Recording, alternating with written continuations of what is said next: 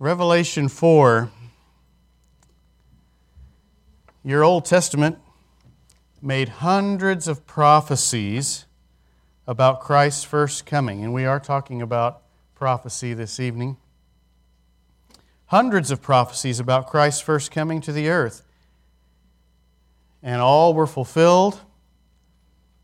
And just as surely as my name is Shirley,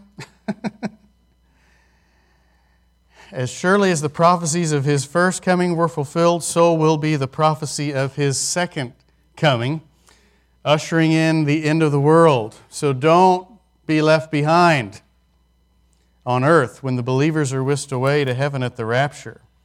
Make things right with God, be born again, as we talked about this morning, so you are right with Him and you are not left behind. You know, the word church is found in Revelation 19 times just in the first couple of chapters. Chapters 2 and 3 specifically mention church quite a bit.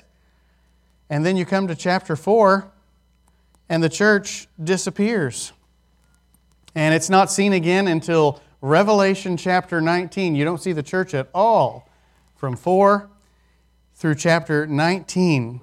And then we find the church returning with Christ to the earth at the Battle of Armageddon. So, if I was going to use radio language tonight, I would say that in chapter 4 and verse 1 of Revelation, the church goes off the air.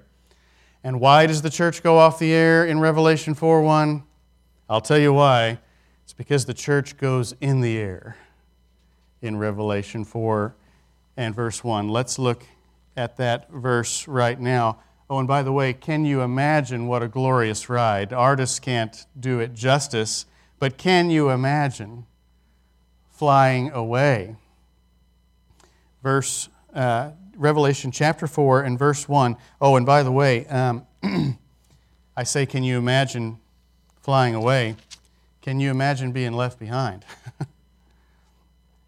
Revelation 4 and verse 1, after this I looked, and behold, a door was opened in heaven, and the first voice which I heard was as it were of a, what's the next word, church? A trumpet talking with me. Now, how do trumpets talk?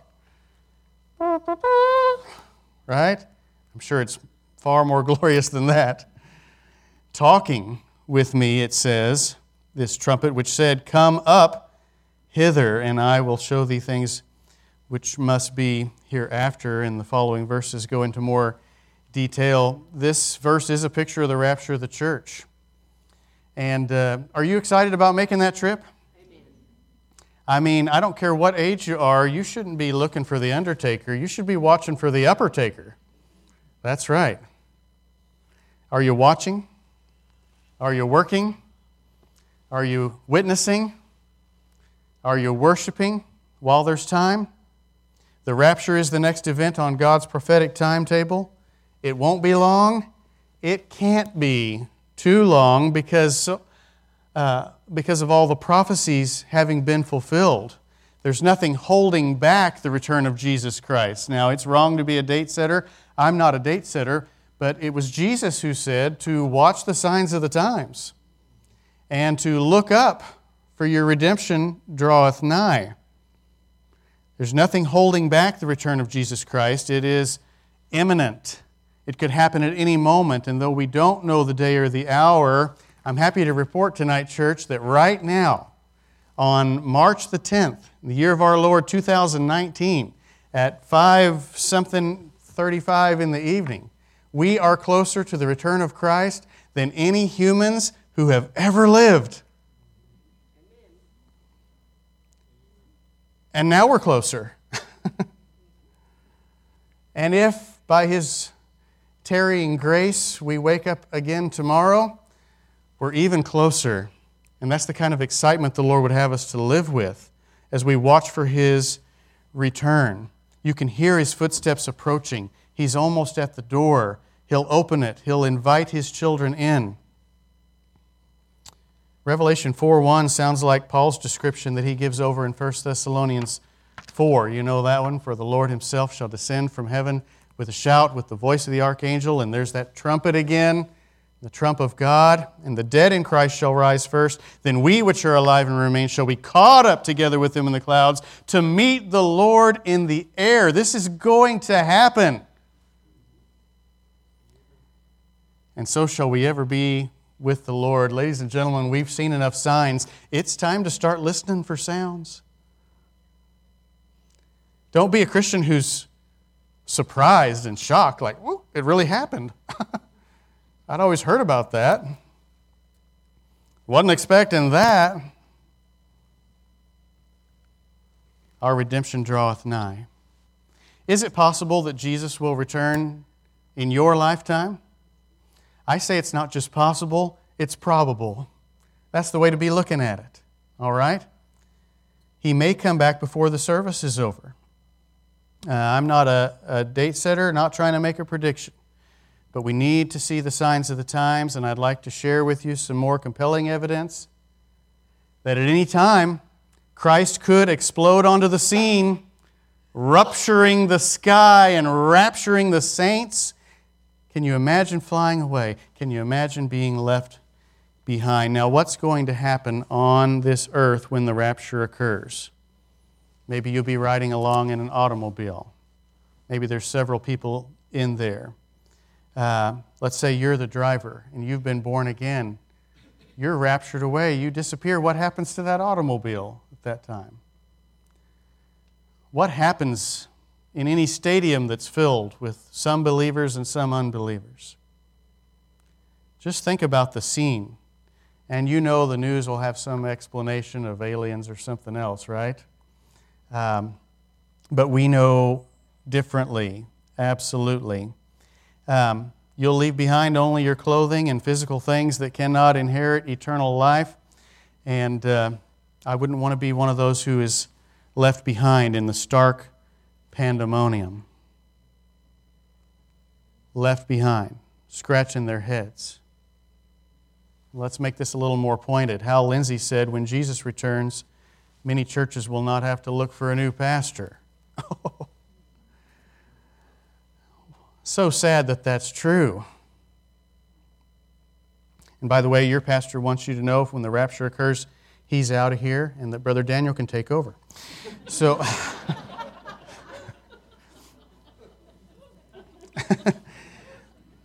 you know, end times events that precede the rapture are being played out before our very eyes. Watching the news is like listening to this message in a way, if you have biblical ears to listen for it. Reading the newspaper is like reading the book of Revelation if you watch for the signs of the times. From the Mideast to Russia to what's happening in our country today, the panorama for the second coming is spread out like a table for Sunday dinner. The stage is set. The key players have taken position.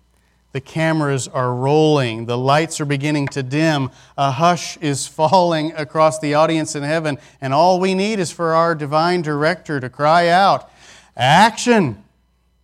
Son, go get your bride." The rapture is before the tribulation. Not one time do you find the church mentioned in a Bible text discussing the tribulation, because the church has already been judged at Calvary. Praise the Lord. And the purpose of the tribulation is judgment, and we are not appointed unto wrath. Praise God for that. You've got pictures of the rapture in the Bible, like Enoch and Lot. All Bible types are a pre-tribulational rapture picture.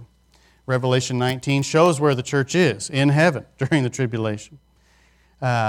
And the coming of Christ for His saints is always pictured as sudden and unexpected. And of course, we'd be counting the hours if we were still here. We'd be adding up the time slot there.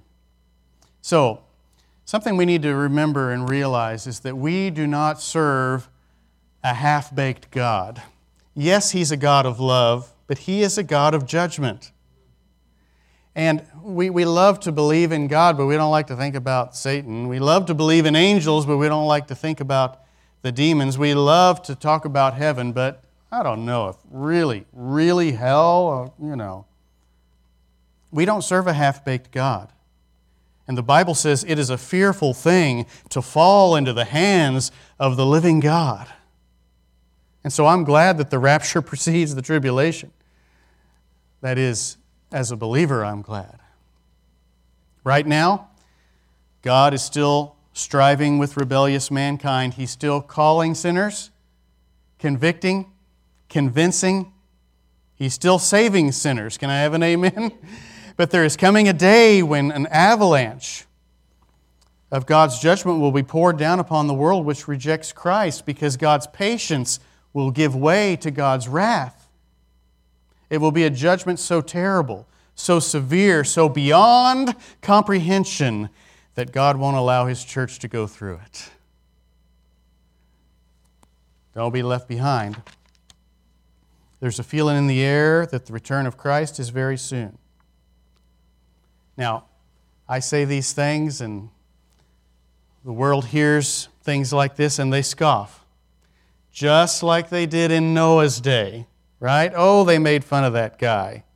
But no one will be laughing on the day when millions, including all young children, suddenly vanish. No one's going to be laughing then. Now, I've even heard people who profess to be Bible-believing, born-again Christians say, oh, another one of those messages. I've been hearing preachers all my life saying Jesus is coming back, and it could be any time, and it could be soon. And again, I remind you, it's sooner now than when they said it, right? And I'd also like to point out a very simple fact. It doesn't happen until it happens. And when it happens, that just happened. And it's too late, much like the door of the ark slamming shut, and the sky began to fall, and the people said, oh, it really is happening. We do believe. And it was too late. And Jesus said it'll be just like in the days of Noah. Call me a chicken little preacher if you want, but the sky did fall then, and it will again. It will again. Some say that every generation has believed Christ would return in their lifetime. I want you to know that simply isn't true. We talked a little bit from history this morning in Sunday school from other cultures. Every generation has hoped to see His return, but not all have expected it in their lifetime. I'll give you a couple examples. Sir Isaac Newton was not only a great scientist, but later on a theologian late in his life in the 1700s. He concluded that his generation would not see the return of Christ.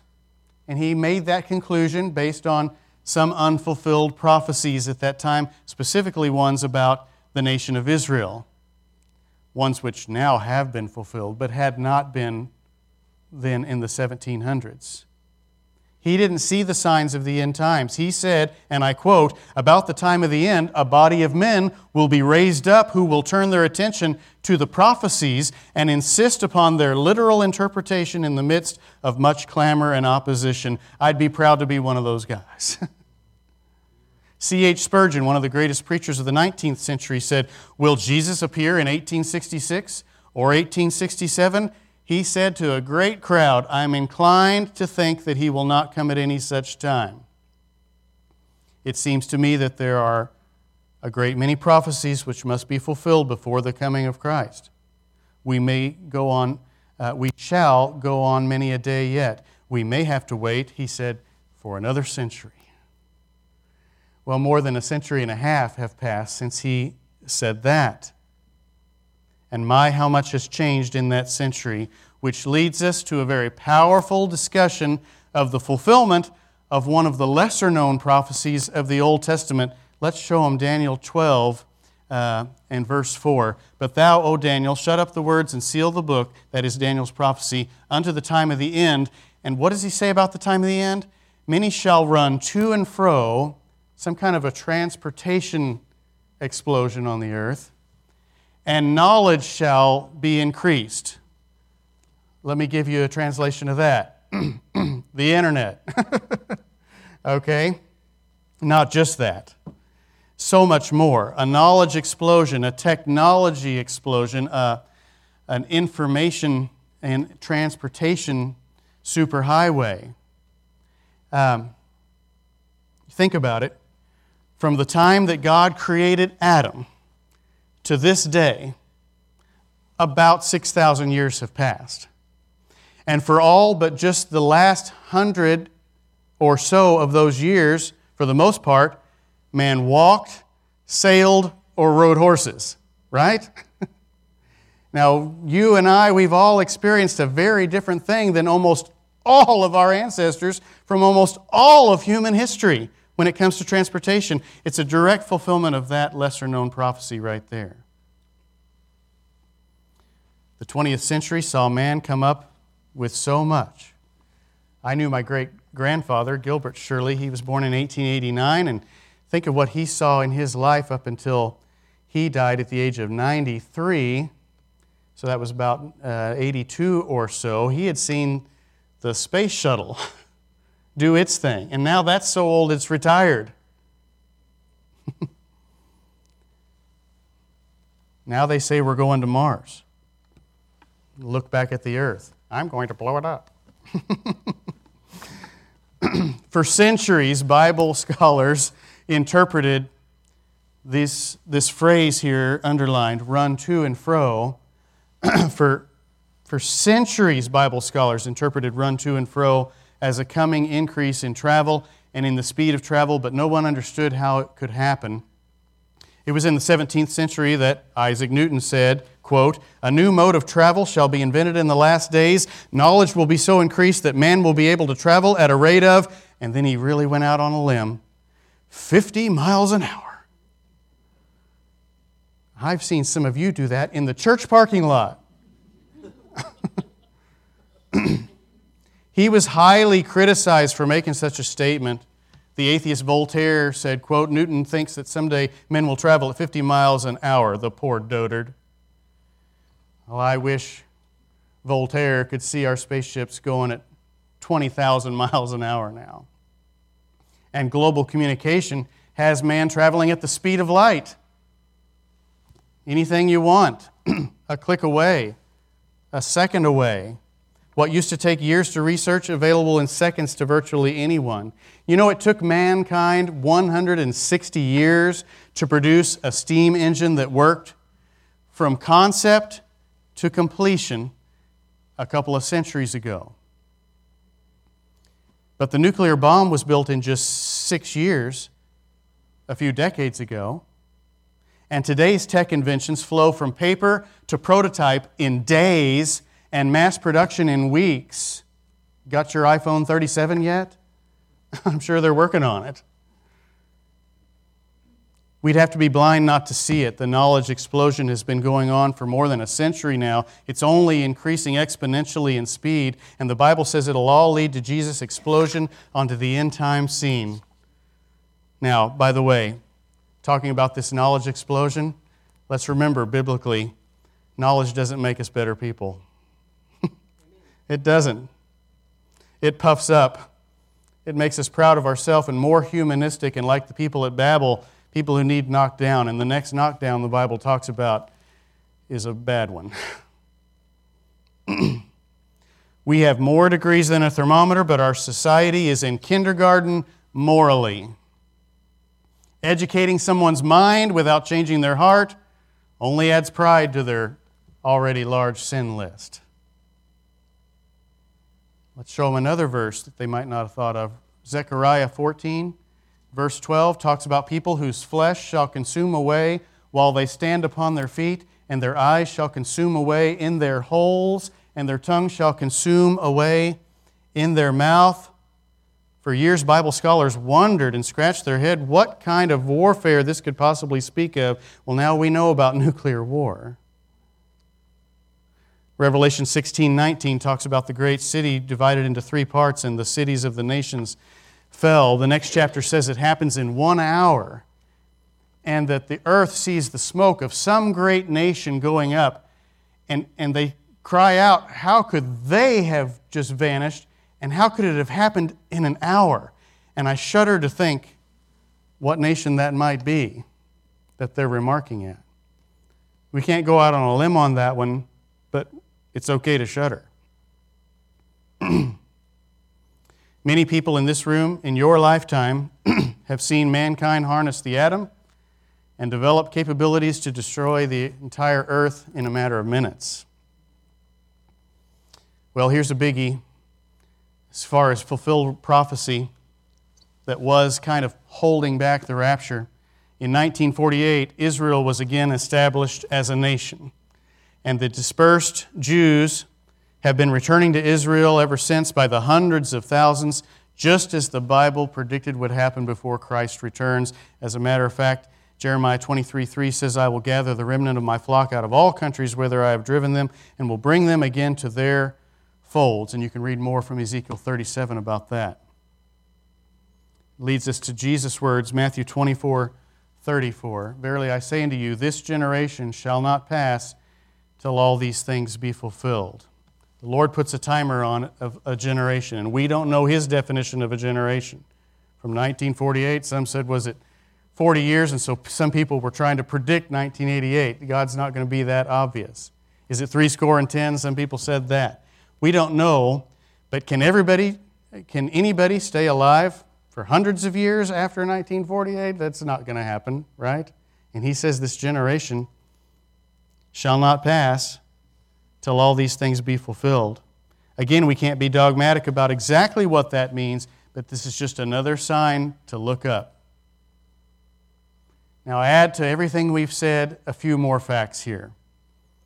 The cashless society that Revelation talks about is basically a done deal. You've heard of more earthquakes in your lifetime than in the previous 500 years put together. 70% of all medicines known to man have been invented in our lifetime. That's that technology explosion we're talking about. Here's a big one, and you can see this and proof of it online. It's staggering to think of this. Did you know 90% of all scientists who have ever lived are alive right now? The technology explosion. Men running to and fro, knowledge shall be increased. We used to wonder, as we would read further into Revelation, how everyone on earth could see the bodies of the two witnesses lying in the streets in Revelation. How could everybody see that? But now we know they could see it on TV, they could see it online, replayed over and over again. I've visited third world countries. I've gone to places where they had nothing but a generator, and yet somebody had a hut with a big screen in there, pulling in signals from the coast. Some islands off, the coast of Panama called the Cuna Islands, third world islands. We had to take canoes out to them. No power there, huts and hammocks and dirty conditions. And they had to use the restroom off the side of the island on we called it the Walk of Shame, little boardwalks they'd build out, brother, from the island. And there was a seat out there. I kid you not. The Walk of Shame. That's what we called it. Out there on the Walk of Shame on the boardwalk, some kids found a place where they could get a cell phone signal from the coast of Panama, several miles away. One kid on the island, this is 2010, had a cell phone and could get one bar if he stood in this one spot near the commode on the Walk of Shame and held his phone just like this. If he held it there long enough, he could download one picture of someone who was on the coast, and everyone would line up and ooh and ah to look at it. We went back to that same island 1 year later, and every kid there had a cell phone and was lined up for that one spot for their turn.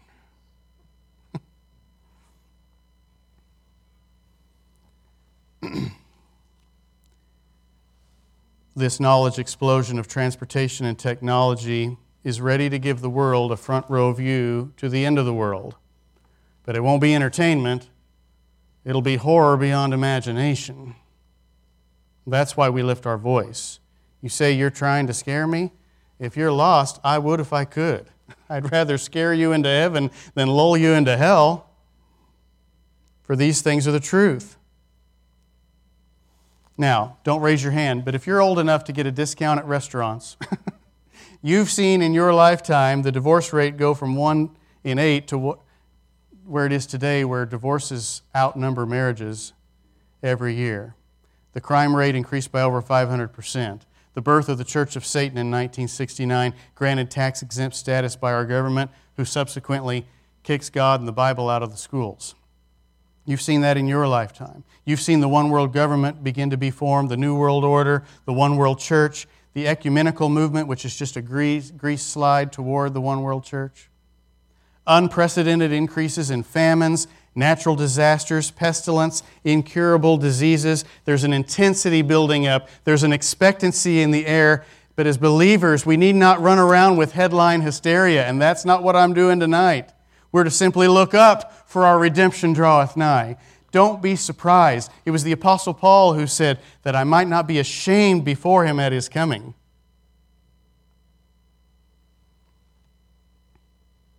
We are to faithfully and patiently wait for our Savior, who will soon come bursting through the blue with a sound of a trumpet in the twinkling of an eye. And when the Bible says twinkling of an eye, it means in a millisecond, in an instant. Therefore, when the rapture occurs, if you're not saved, there will not be time to get saved if you've heard the gospel and rejected it. It will be too late for you. If you're not a Christian and not living for God, there'll be no time to make it right. Now, your salvation is secure, but we don't want to be ashamed before Him at His coming. We won't be able to ask Him to wait. Wait, Lord. There's some souls I've been meaning to get around to witnessing to. Wait, Lord, my brother, my father, my spouse, my kid, that neighbor. We lived right there so close for so long. Wait, just give me a few minutes. It doesn't take long to share the gospel. We'd be like selling the Lord on the point of witnessing at this point. It doesn't take long. It's not hard. Will you let me do it? We need to be doing it now, right? It doesn't take long. It's not hard. We just admitted that. Wait, Lord, I've decided I want to be a tither. Wait, Lord, I've got some bitterness in my heart I need to take care of. Wait, Lord, I'm looking at porn right now. Is that how the first 1,000 years in the eternal state will be for you before He wipes all tears from our eyes? Remembering that that's what you were doing when Jesus Christ came back for you, a soul that He saved? Wait, Lord. Okay, I'm ready. I just quit.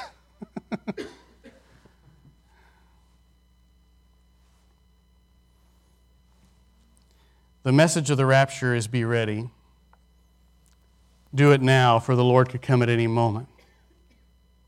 Jesus said He would come like a thief in the night. You know, the thief doesn't announce his plan to you in advance. You've never been called by a thief, hey, I'm going to be in your neighborhood tomorrow night around 2 a.m. I'm wondering, is that a good time for me to break into your house? It'll take most by surprise, but it doesn't have to take you by surprise. Believers are not children walking in darkness. We are to be children of the light. So what will happen to you at the rapture? Will you be right with God because you've been saved? You've been born again? Or will you be left behind in the hell storm that will begin an eternity separated from God? What you do with Jesus here on earth determines what Jesus does with you then. Make sure that you are rapture ready. Now, when we say right with God, we don't mean perfect, we mean forgiven. Your sin's been paid for, you've accepted the payment. We're not talking about some righteous work of eliminating every sin from your life. Some here may be saved, but not right with God in another sense, and that's different. Your salvation's secure. You've got your relationship with God. He's your Father. You're His child. Your eternity's secure, but if you're not in good fellowship, that's different. Relationship is different than fellowship, right? It is. Your relationship's secure, but we need to be in good fellowship with Him. In a way, if we're not, in a way we're being left behind because we're not experiencing the abundant Christian life we spoke of this morning. With our heads bowed and our eyes closed tonight, we all want to be saved from hell. We should want to be saved from sin right now. We all want to go to heaven one day, but we should be looking for it today. When the sun comes up, we should be looking for it tomorrow. Jesus is coming. Be watching. Jesus is coming. Be witnessing now. Jesus is coming. Be working for His glory. Jesus is coming. Be worshiping